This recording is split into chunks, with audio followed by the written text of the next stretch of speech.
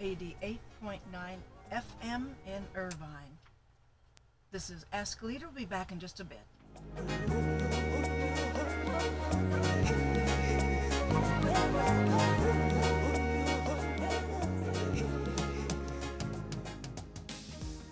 Ladies and gentlemen, this is KUCI 88.9 FM in Irvine.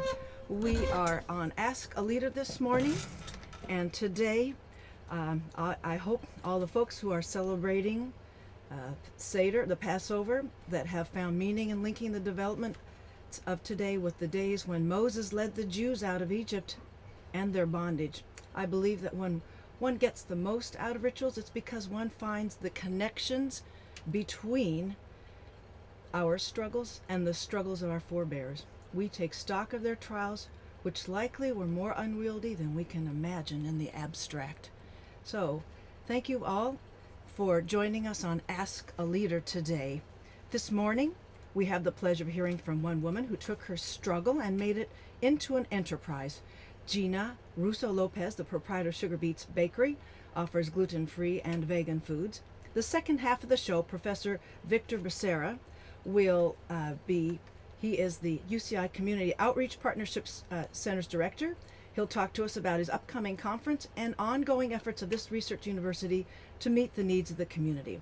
Well, my first guest, as I mentioned, is Gina Russo Lopez, and she'll tell me which last name she prefers to use. Gina, through a protracted struggle with ill health, discovered that she had celiac disease.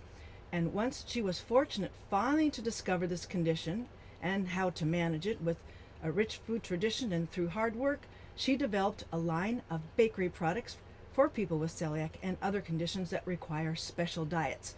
Welcome to Ask a Leader, Gina. Thank you very much, Claudia, for having me this morning. Oh, it's a delight to have you. And I must say, Gina, tell us what this whole celiac disease is about and how it affected you. Celiac disease is an ailment that people are misdiagnosed for years. It basically is where the lower intestinal will no longer allow nutrients for your body to be absorbed through other food. So you've caused little tiny holes that leak any nutrient that your body will have due to the rejection of gluten.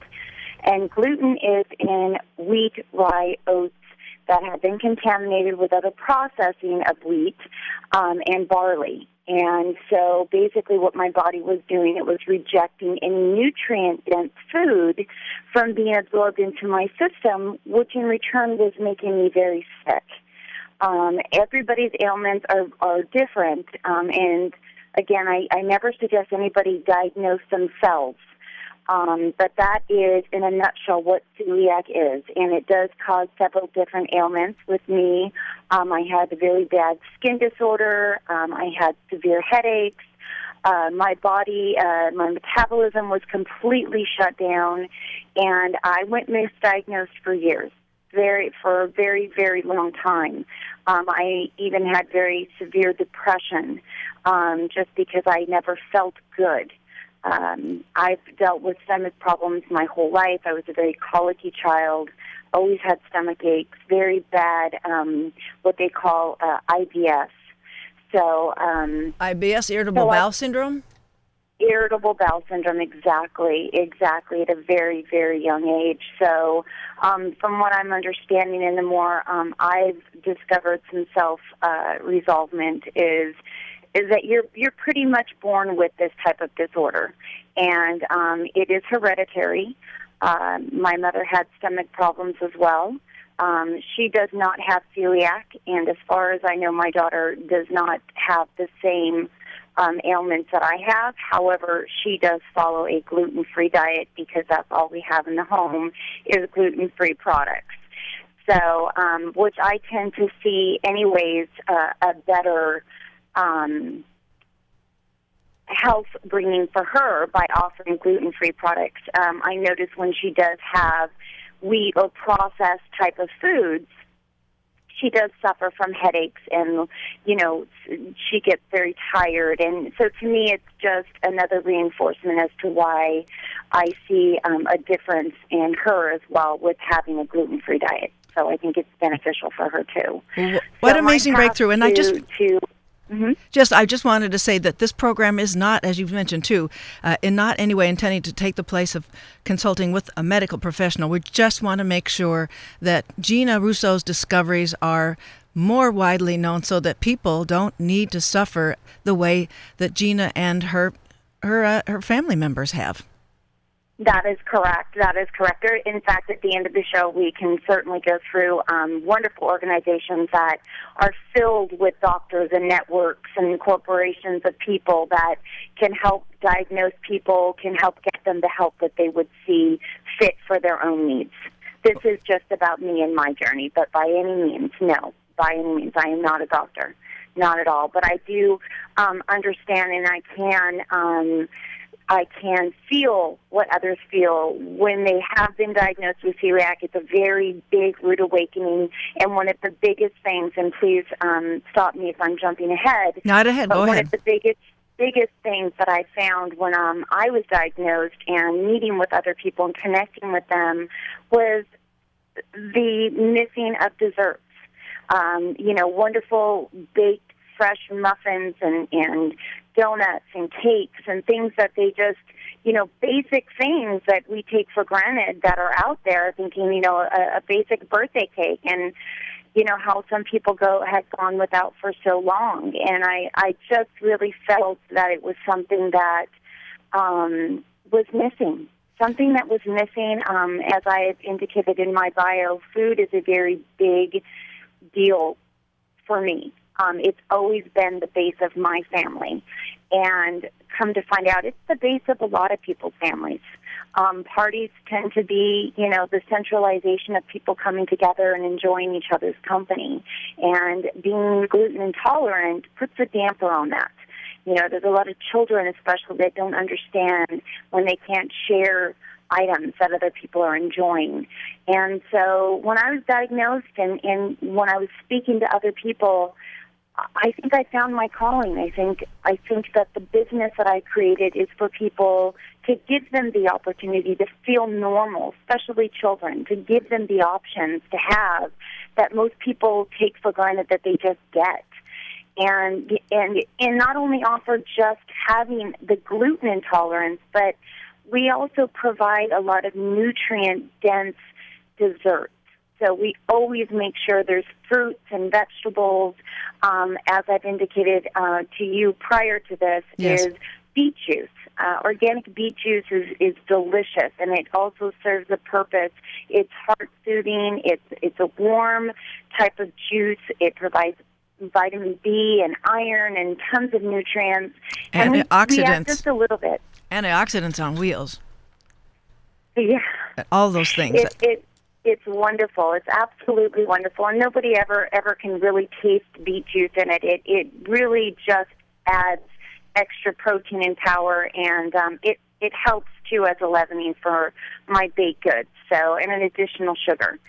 And it's great. It's great. So my bakery is based off helping other people who not only celiac survivors, but it's dairy-free, it's egg-free, it's casein and whey-free. We also offer many soy-free products and tons of sugar-free, because we also have, as you know, in the United States, the highest forms of obesity and diabetes, heart disease. On the increase. It's amazing.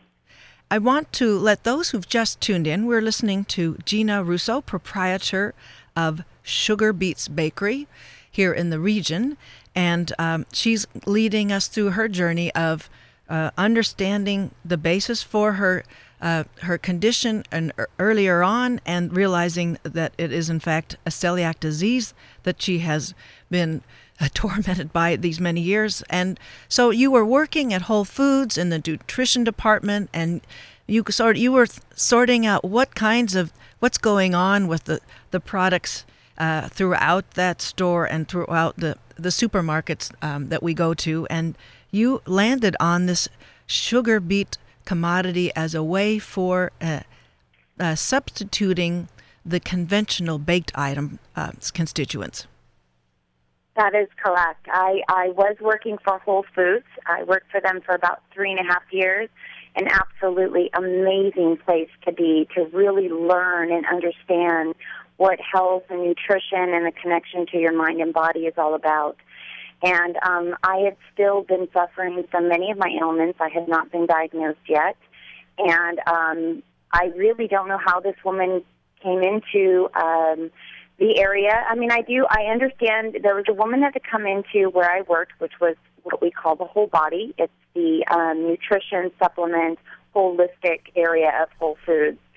And I had just been the one person to help this lady who was there, and it apparently was rehabilitating a woman who was in the hospital, and what she said was on her deathbed. And this lady turns out to be a woman who worked for the, I thought it was the Pasadena Celiac organization, but what it turned out to be was an organization out of Glendale. Is that the Celiac Disease Foundation, Gina? The Celiac Disease Foundation. Okay. So there she was. She had this whole door for you to open for you to stabilize your health. For me to open, exactly. And her hands were filled with about 5 different supplements that she had in them. And, I went up to her and asked her if there was anything I could help her with, perhaps get her a cart, or if she had any questions on anything that she was looking for. And, asked her, was quite, taken back with as much as she had in her hands, and asked her, was it for herself? And that's when she began to open up and say there was a woman that she was rehabilitating that her family came to her about, and that she was on her deathbed, and that not one administrative person at this particular hospital ever suggested that she be tested for celiac. And when the family members were discussing with this woman all the ailments that this lady had gone through, she said she knew right away that she needed to be tested.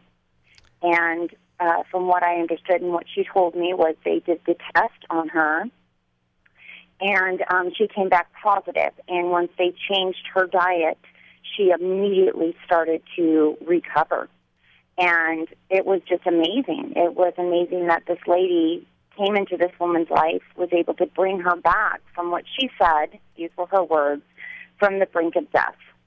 And that's when a lot of, questions I had, I started to inquire about. And she started to really suggest that I get tested. And through the foundation, they were able to find a place to help me get tested through blood.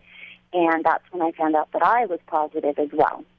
So that's why I say these foundations are pretty amazing places to go to. Gina, have you the Celiac Disease Foundation website, or is that gets us there if we just type up that? If you just type in Celiac Disease Foundation, it will take you directly there. To this particular facility, there is also the Orange County Celiacs, which is another great place to go, and then also celiac.com. Okay. That's vital information for those who are wondering whether that's a possibility for the kinds of struggles that they have. And Exactly.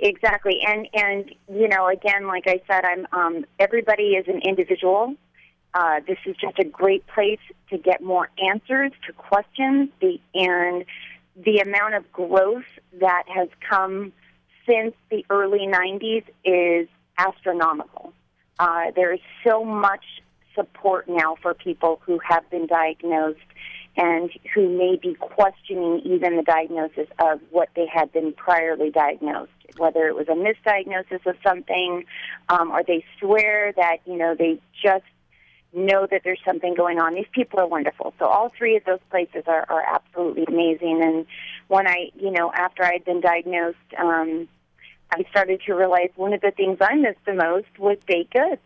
Again, It goes back to the baked goods, because bread and your normal grains are all made from a white and a wheat flour, and which is everything that has the gluten inside of it. Even if it says rye, it's still got wheat in it. Lots of it. Even if it says rye or even barley, it still has wheat in it. And then we also have to be, people who have severe celiac have to be very, very careful with oats. Oats do not have gluten, but most oats are processed in facilities with other gluten byproducts. So they always run the risk of being cross-contaminated unless they indicate gluten-free oats. So I guess that's where some of the labeling just keeps getting more sophisticated, where the You oat products have to disclose very that. Careful. Okay. You're correct with labels. That's a great point to make, Claudia. It's a great point because labels are very misleading. You have to know exactly what to look for. And again, these websites that I've just given you, specifically Celiacs.com, has provided for me a listing of all of the words that are gluten-free friendly. So when you read a label and you have any questions about the ingredients, there's an actual listing that Celiacs.com does provide to ensure that what you're getting is really gluten-free. Well, I have to admit that I hadn't heard anything about celiac, but for a friend, back in the early 2000s, and a person here, a person there, and then I'm relieved though that more and more in the mainstream venues you can find alternative products. I know that I've seen terrific pasta that's all brown rice that's sold at the Trader Joe's, and you can find it other places. So it seems like that, and I have a real affinity for that. I don't have celiac, but I for other reasons I was introduced the brown rice pasta, and I find it very pleasing. And so, but it's very, very tasty, and that is another way to look at, not only is it tasty, because especially in our baked products, we make sure that we use various forms of flour blends, because obviously we're not using your basic typical flour. We're providing you more fiber and more protein. We use pinto bean flour, which is very, it doesn't have a distinct flavor. It is a bean flour, but it's easy to utilize. It gives you more protein. It gives you more fiber. It doesn't taste like a bean. It really does assist, and we complement it with other flours like sorghum, and we use a delicious almond flour on some of our cupcakes. Okay, yes. And we use a rice flour. We use a brown rice flour.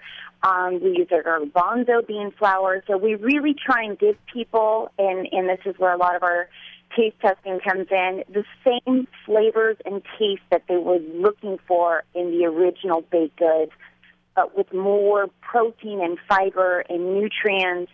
And, we have fun with it, too. Don't get me wrong. Indeed. We have some really sweet treats, too. Yes. But I just wanted to say, remind anyone who's just tuned in that we are listening to Gina Russo, proprietor of Sugar Beets Bakery, here on KUCI 88.9 FM in Irvine, streaming live on KUCI.org. I mean, I drool when I look at your website, Gina, and I have to attest to the delicious tastings I had at a recent UCI health fair. And Gina, why don't you tell us about your actual bakery line? Sure. We currently offer a complete baking line of cupcakes, cookies. We do baked donuts. We do tarts. We do brownies. We do scones. And many of our items, in addition to being gluten-free, completely vegan, so there's no dairy, eggs, wheat, no casein or whey. We also offer soy-free. All of our muffins are soy-free, too. We also offer sugar-free. And they're all unique in their own way. Our biggest thing is our bakery is a small bakery, family-owned. We currently only have about 3 people working the bakery right now. We're really looking to expand our bakery, hopefully within this year, to open up our own place. What we'd really like, our first year has been rough. We've been open a little bit over a year. Uh-huh. We expanded on some of our baked goods, but we offer a delicious variety of muffins, banana, blueberry, zucchini, carrots, seasonal pumpkin.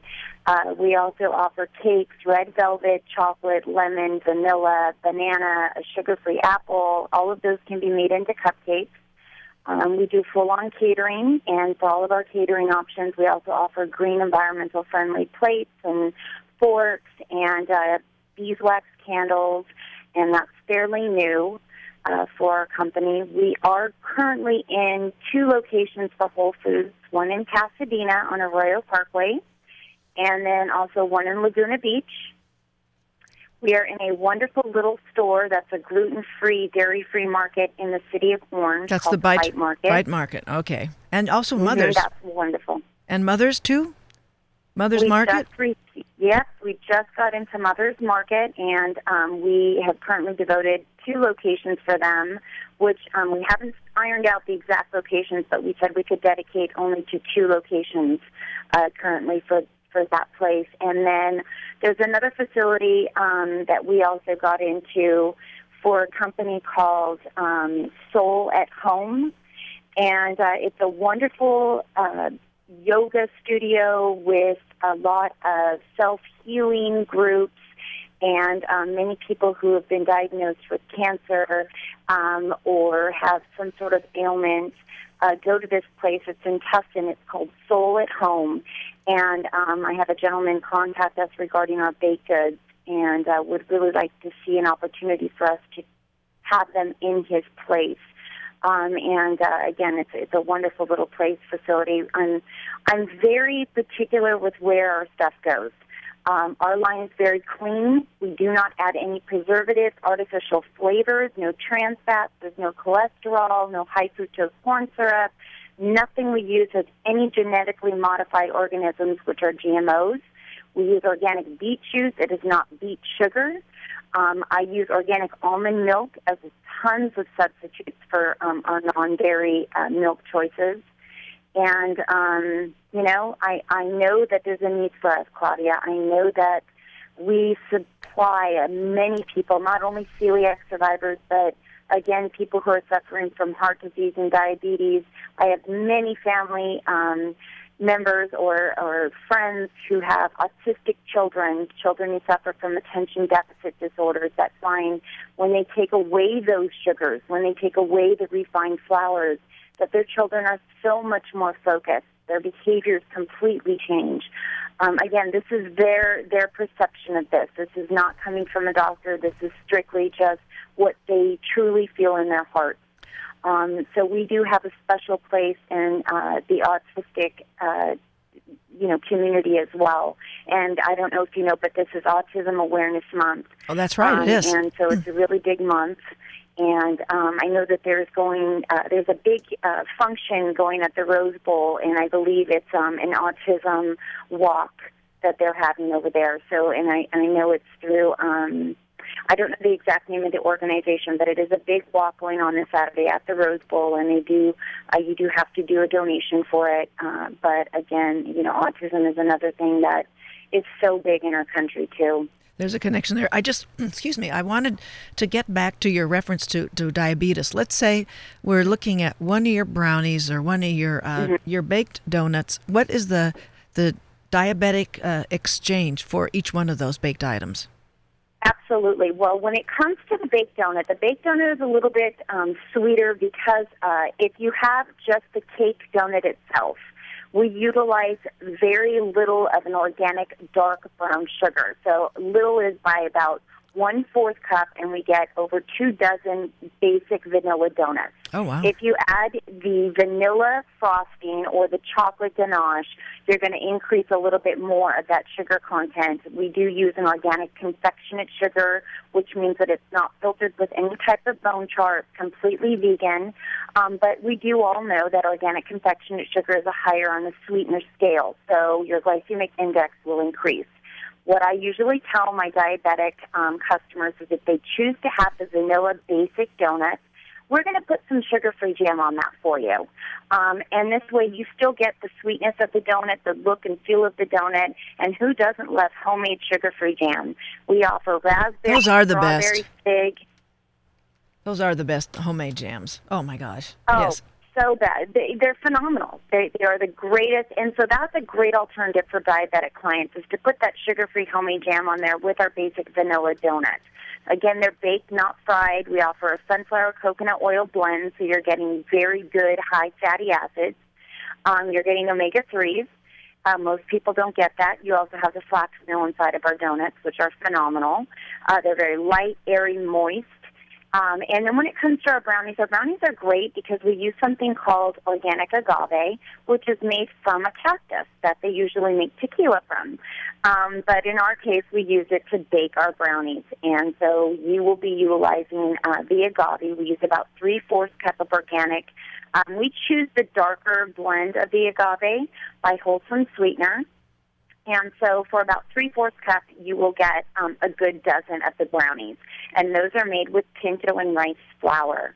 So you're also getting more fiber as well. So they're very filling, very, very filling, and we use a raw chocolate sauce on top to complement them. And we get a lot of compliments on the brownies. So both options are superb for diabetic-friendly choices. We also offer a sugar-free apple muffin. And the basis of that, we make a homemade raisin blend that gets folded in along with some apple butter. And so you get less fat, because I also use that as a fat replacer, and you get same sweetness. People don't understand that when you do utilize raisins and fresh butters, that you do get tons of sweetness from it.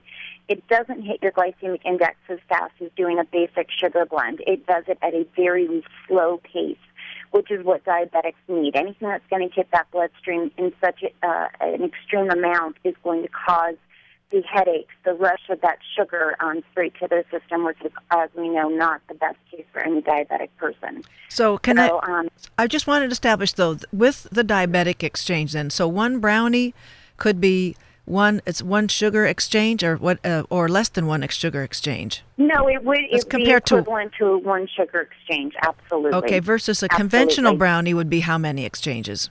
Oh, goodness. I'm not exactly sure on what equivalates to a sugar exchange for a diabetic person, but I'm assuming, I don't know the scale, but if we're at a 1, I can guarantee you that it's probably close to a 15. Oh, so okay. So brownies in themselves, probably 1 dozen would contain close to about 2.5 to 3 cups of sugar, I'm sure. And this is a regular sugar. Mm-hmm, mm-hmm. Well, your bakery, let's see, your mailing address is San Dimas, but you're closer. You're actually baking closer to us than that, aren't you? Well, there's 2 bakehouses that I'm currently utilizing, unfortunately, until I get my own facility. And one is in the city of Upland. I have a wonderful lady who has a bakery and basically doesn't utilize it for the back of the house at all. She sells most of her products up front.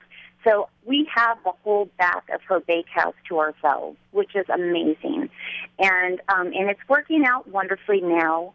And we also use a kitchen in the city of Orange when we can, because we are not as predominantly wealthy. There are plenty of other bigger companies that are able to pay a much heftier price for the kitchen in the city of Orange than we can. So we don't always get the opportunity to rent the spaces often. So we've had to use 2 separate facilities, which, Claudia, it would be wonderful to meet somebody who has the same passion, desire that we do, that is looking to go into business, that would like to see this company even grow and expand. We most certainly have the customer clientele. We have the demand for the baked goods. It's out there. It's there. Most the business people don't plan have is them. At work. Now, I have to... it's a little bit of a burlesque question, but do you do weddings? Have you done any weddings yet, Gina? We've had weddings where our wedding cookies have been requested. We've also done a cupcake platter where we have a big giant cupcake on top, and what's complemented is a small setting of 12 dozen cupcakes to go around it. And we do very basic designs. We love the thought of fresh flowers. So we do fresh flowers, fresh fruit with basic, simple designs from various, leaves and just your basic design of on a cake. So I'm by no means a wedding cake designer. Everything I do is very simple and fresh and clean, so lots of fresh fruits and flowers. So yes, I have done a few intimate weddings, nothing major. I most certainly haven't been invited to do the new Queen of England's wedding, but they are simple and they're absolutely delicious. You can have your celiac wedding viewing party, providing yes, you provide. Yes, that would be wonderful. So it's just a lovely product. I wanted to remind people that we're listening to Gina Russo, proprietor of Sugar Beets Bakery. You can find out from her website on sugarbeetsbakery.com her line, how you can order those delectables. And I don't know, I think you can also post, don't you post on there where your delectable treats are presented at different events and occasions for people to, like what I experienced at the UCI Health Fair at UCI Medical. Absolutely. About 2 months ago, Absolutely. I think it was. Mm-hmm. There's a complete listing of where everybody can get our items. Again, you can also do online orders. We also have our catering menu, which is wonderful if you have school functions, morning meetings, weddings, birthday parties, various things. We also don't have listed some things that we are going to be currently rolling out, such as the creation of our cake pops, which come in various flavors and are so fun. But and we're going to be doing another function at your facility at UC Irvine Medical with Cynthia Anderson. She's the wellness coordinator. And you guys are going to have something called the Women's Health Week, and that's going to be on May 12th. May 12th, over in Orange, at the Shanburn, outside the Shanburn Library, that green area, I think. Is that where you were? That is correct. I believe that's the same area. Okay. Mm-hmm. Well, that's great. That's great. And I want to make sure everybody has an ability to take down there's the Orange County Celiacs, the Celiacs Disease Foundation, and celiac.com, which gives you more information about what symptoms sufferers experience, how to find markets for the alternative flour products, and how to interpret with more literacy than we might have originally the labeling on the products. And I think you mentioned on your website that Bob's Red Mill out of Oregon has a pretty consistent way of labeling their products so that people are safely able to use amongst those items that he packages for use. That is correct. Bob's Red Mill has a certified gluten-free facility that he uses specifically to process all of his starches, his oats, his flour blends, a lot of the gums, such as xanthan gum and guar gum, and those are binders that bakers utilize. And again, his facility is completely certified gluten-free, very safe, and always wonderful. What a wonderful products! They just a great line of products through him. Great man. Well, very good. Well, yes. I was going to say, and then also the Bite Market is a wonderful gluten-free, dairy-free market that we currently use all the time as well. And you can go there if you live in the city of Orange. In Orange, or where are they? Like to take the drive. Yes, and where are they generally located, Gina? They're located in downtown Orange, right on the block. It's 162 Glasell Avenue. Oh, okay, very central there. Yeah. So right in the city of Orange, great place. And, I also have to, if I can, there's a Cal Poly Pomona Farm Store has been so wonderful to us with allowing us to join them on a lot of the Kaiser Permanente Healthy Thrive program farmers markets. And they've currently allowed us to be able to utilize some of their space in the back of the farm store for a garden. So we will not only be offering people our own opportunity to grow our own wonderful produce, to use it in all of our baked goods. So completely organic soil used, and just a wonderful place, wonderful people, wonderful people. And if anything's taught me through this bakery is it has not survived on its own without meeting wonderful people like you or the people that work at Cal Poly Pomona College who Farm Store specifically who have just helped us continue to thrive, and hoping that others will look for us. I can be reached at G Russo at sugarbeetsbakery.com for any questions about our products. Again, our website is completely functional for orders. We do the catering, as already mentioned, and UC Irvine Medical Center for giving us the opportunity to speak with you today as well, Claudia. Well, Cynthia Anderson, was lovely to make this introduction and give us an opportunity to expand listeners' capacity to solve nagging issues that they're faced with, or help out a friend who's still not figuring out what's going on in their GI, as it were, and that has an impact on so many other parts of one's body. So I do agree. It's I really appreciate your being able to tell us about this. I'm pleased that we could tap into your discoveries and your hard work, and that's it for this portion of the show. Thank you, Gina, for being my guest on the show. Good luck on your enterprise at Sugar Beets. We'll be looking for your products in increasingly more and more hand-picked stores throughout the region. Thank you so much, Claudia. It was an absolute pleasure speaking with you this morning. Thanks a lot, Gina. All the best. Bye-bye. Thank you. Bye-bye. Well, that was a treat, and take a look at that website. It really does make me drool just thinking about it. So we'll be back after a station break and pick up with Victor Becerra. The views and opinions expressed on this program do not necessarily represent those of KUCI, its management, or the UC Board of Regents. For more information on this or other KUCI programs, visit kuci.org or kucitalk.org.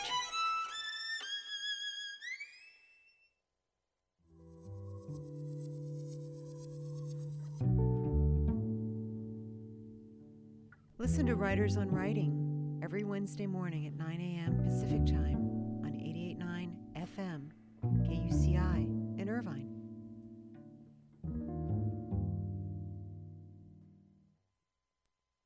You're listening to KUCI 88.9 FM in Irvine, as the ladies all suggest. Here, and this is Claudia Shambaugh, your hostess on Ask a Leader. We have originally scheduled Victor Becerra to be on our show. I'm awaiting his arrival. I'm trying to reach him now. He is the director of UCI's Community Outreach Partnership Center, which he first joined in 2001. Always actively, civically engaged, Victor has been helping the university lend a hand to neighborhoods in need, and because of his commitment to building stronger communities, improving residents' quality of life, Victor Becerra has received in 2010 the Living Our Values Award for staff members with more than 5 years of service. He's also Associate Director of UC's Center for Community Development Studies, which promotes equity and social justice for underserved populations.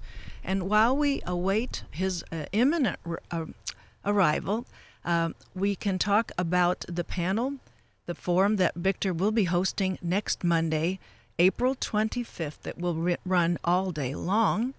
And he will be inviting as the keynote for this wonderful forum, the forum called Public Scholarship, Engaging Contradictions in the Contemporary University. And the keynote speaker will be UC Santa Cruz's very George Lipsitz, and an American Studies scholar professor with the Black Studies at UC Santa Cruz. So what we'll do is we'll take a station break here, and we will talk to Victor in just a momento. Okay? We'll be right back.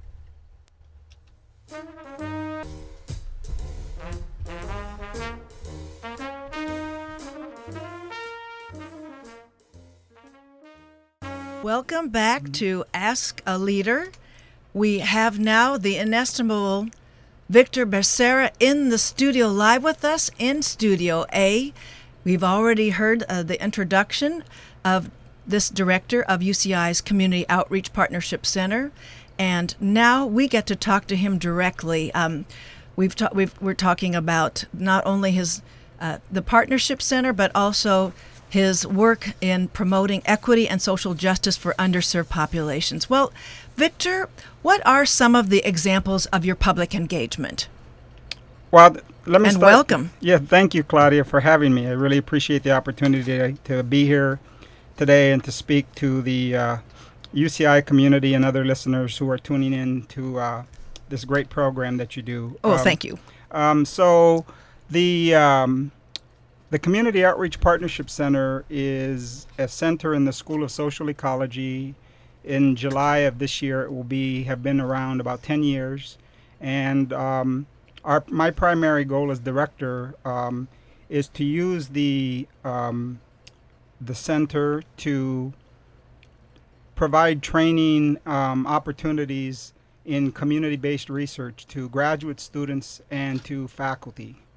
And I do that in a variety of ways, including utilizing classes that I specifically sponsor that partner with local organizations who are interested in utilizing a research effort to help them secure timely and useful information to do a number of things, from advancing a particular campaign that they're working with, to identifying the sort of root causes of issues that they're trying to address through programs and services, to looking forward, trying to anticipate what trends are, and using that information to do strategic planning for the future to improve what they're doing or to expand their current efforts.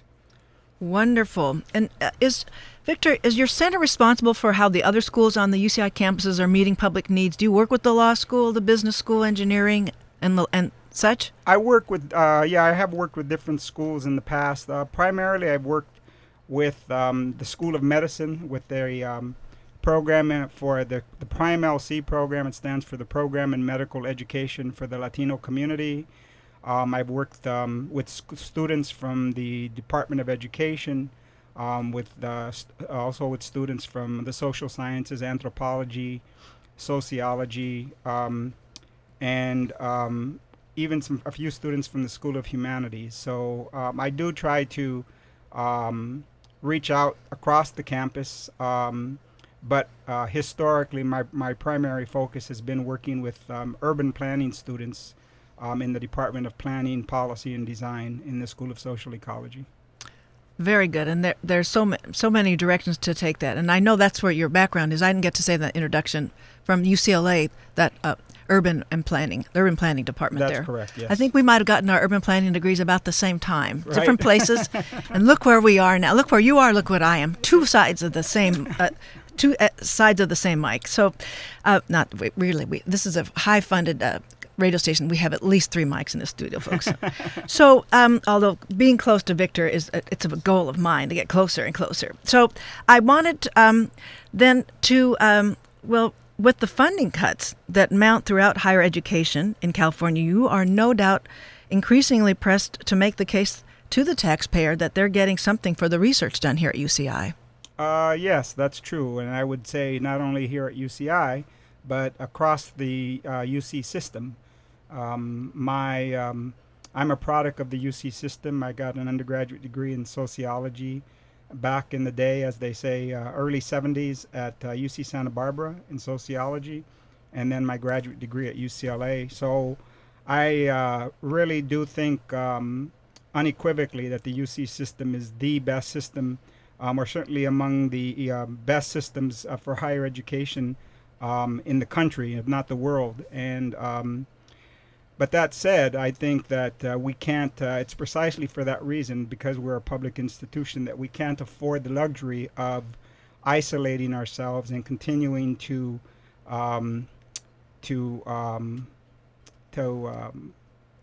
pursue just your pet elite research track. To be an ivory tower, we have to do what we can to diminish that public perception of the university as an island unto itself. And it's not to say that we're not doing anything. In fact, we're doing a great deal.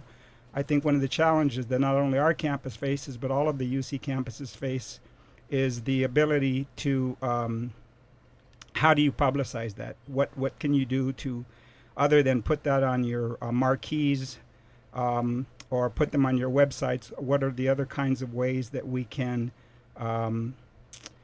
demonstrate that the work that's being done here by faculty, but also by staff, and most importantly by students, is reaching, is responding to issues facing the state and the regions and the local communities in ways that are making a difference. And you are, and I know that we were hoping that Michael Montoya might come in. He might be a guest another time to talk about what the Institute for Clinical and Translational Sciences is doing with social justice and medical research. It's really it's wonderful that with the funds that they have available, they're very, very conscious of channeling those resources into public communities, community organizations that want their health initiatives to be addressed and carried with the research that's being done here at UCI. And so now it's really important with the time we have remaining for you, Victor, to talk about next Monday's forum. It's all day. It's Monday, April 25th, called The Public Scholarship, Engaging Contradictions in the Contemporary University. So you've invited George Lipsitz to be your keynote. He'll be leading off in the morning then with his talk? Actually, his particular talk is from like 11:30 to 12:30. Ooh, I would really hope I can take myself away from my office and head down there, because he's an American Studies scholar with the Black Studies at UC Santa Cruz. I imagine this man's going to light up the forum with his work on social movements, urban culture, and inequality. Do you know what exactly his topic is going to be at the forum? The talk will be, the conference is scheduled from 9:30 to 4:30 in the Humanities Gateway Building, room 1030. It's free. It's free and open to the public with the exception of parking. And breakfast and lunch will be provided. There's... You want people to register for this too. And so...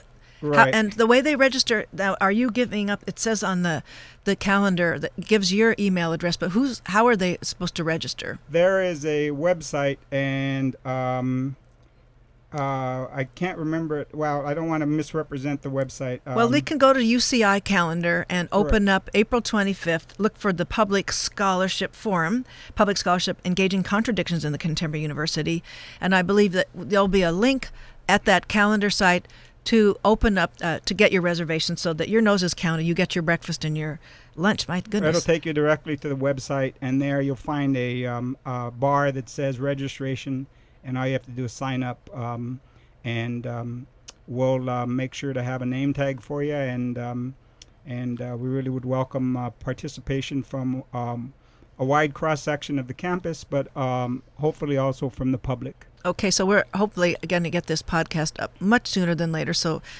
you can link up, have friends that missed the show today, link up and hear a bit of the backdrop for heading into the forum. Well, the conference, I understand, focuses on how to achieve a greater balance between public scholarship and institutional prestige, and I know that's a big mission for you, Victor, especially given the need for the greater community investment in higher education.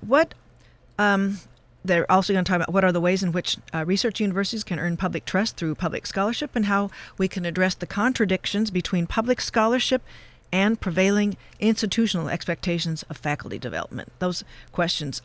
So you're hoping you're going to catch nearby individuals as well as the public around Orange County, and perhaps, I don't know, donors or elected representatives. I mean, who would make you happiest to show up at this forum? Well, I think I'm looking for a wide cross-section of people. I don't know that there's anybody in particular that we're targeting. I think people who are concerned with the role of higher education institutions like research universities and their function and their relationship to the broader communities that they're located in are those who will show up to the conference. if I could go back just for a few Oh, do. seconds, but Claudia, to talk about Professor Lipsitz. I would like to hear lots more about him. He is a renowned, both nationally and internationally, American Studies scholar. He's a professor actually at UC Santa Barbara in the Department of Black Studies and Sociology. He's written on a variety of interdisciplinary topics in the humanities. And the title of his talk, I should say, is Public Scholarship: Why It Matters More Now. And he will make the case, as I understand it, that public scholarship is as good as what you call basic research, but he will go out to make the argument that in many ways it's a stronger type of research. But I think the conference isn't a debate about which is better research, public scholarship or basic research. I think for the reason I'm putting it on is I see the need for the university to expand opportunities for faculty, young and senior faculty who are interested in extending their research work into the community and availing themselves to the community and working in partnership with communities. It's about a different kind of approach, and I think if we're ready to claim the title of being a 21st century university, then we have to begin to think differently and identify new ways of learning, working, and doing that respect the things about the approaches to research that have made us a great university to date, but also build upon those and use a little creativity and imagination to expand the ways that we do things and increase our abilities to problem solve in concert with the communities that we surround. I want to just let those listeners who are tuning in, I know you're George Rosales will be here momentarily, I'm thinking. We have a little extra time then to talk with Victor Becerra. He is the director of UCI's Community Outreach Partnership Center, putting on a special forum on Monday, April 25th, the Public Scholarship Engaging Contradictions in the Contemporary University. I also want to remind listeners, you're listening to KUCI 88.9 FM in Irvine, streaming live on kuci.org. George Rosales with Georgia Hat Hat will be on momentarily, but I do want to make sure we give Victor Becerra his due with all the fine work he's doing there at the School of Sociology, Public Planning and Design. Public Policy. Planning, Policy, and Planning, Design. Policy, and Design. Yes. My PPD's there. And so let's see. It's a big enough forum so everybody can come. There's nobody hesitate here for lack of a late reservation so that you'll be able to accommodate anybody who can come. I'm just trying to think here what we can include here, and if you don't mind, Claudia, I want to hear. Let me talk about some This conference is not anything new. You've had them in previous years, right? And yes, I've had many, but and the University of California has a track record in this area on a number of fronts. But most importantly, there's been system-wide gatherings to discuss this, and I point to a report that was done in 2006 or 2005, December of 2005. It was a report called Promoting Civic Engagement at the University of California.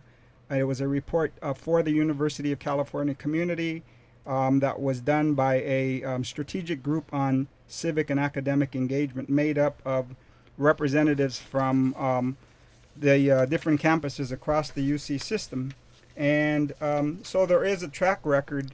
And in that report, they say, the executive summary starts by saying the University of California is the nation's largest and most prestigious public research institution.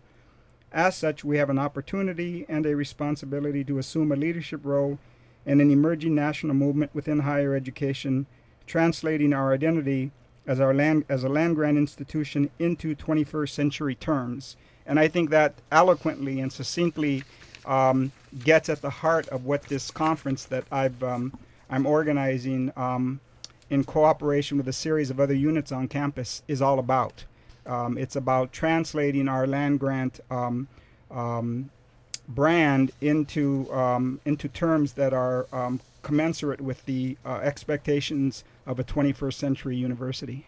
Victor, do you know from either previous forums or increasingly other forums that your the other schools on campus are, will this be webcast, at least Dr. Lipsitz presentation? Yes, there will be a live video feed, and if you go to the website and click on the a bar that says live video, there will be a link there that you just click on, and it will you can tune in. And in addition to that, I'm also videotaping the conference so that if it's not all taped, the majority of it will be taped, so that will be streamed at a later date on the conference website. Okay, good. So the conference website where you get your reservation is also what is opened up for the webcast. Right. Simultaneous. Precisely. Live. Right. Live and in color. And you know, it's the publicity we've gotten,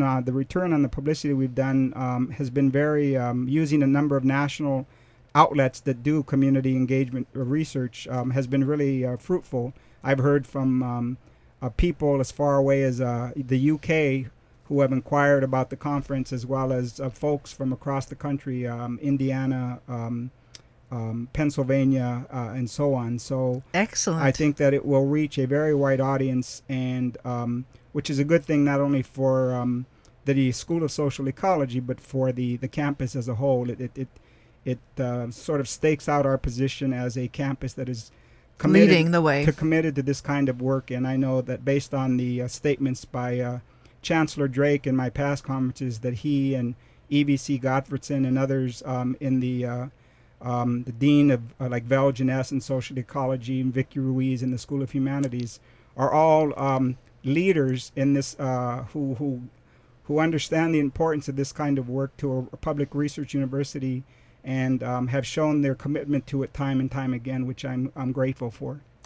Well put, and wrap it up and give UC its due as a leader amongst higher education institutions around the country. Absolutely. To do the work that's got to be done. Well, Victor, I'm so glad that you were able to join us this morning, and that wraps up this show.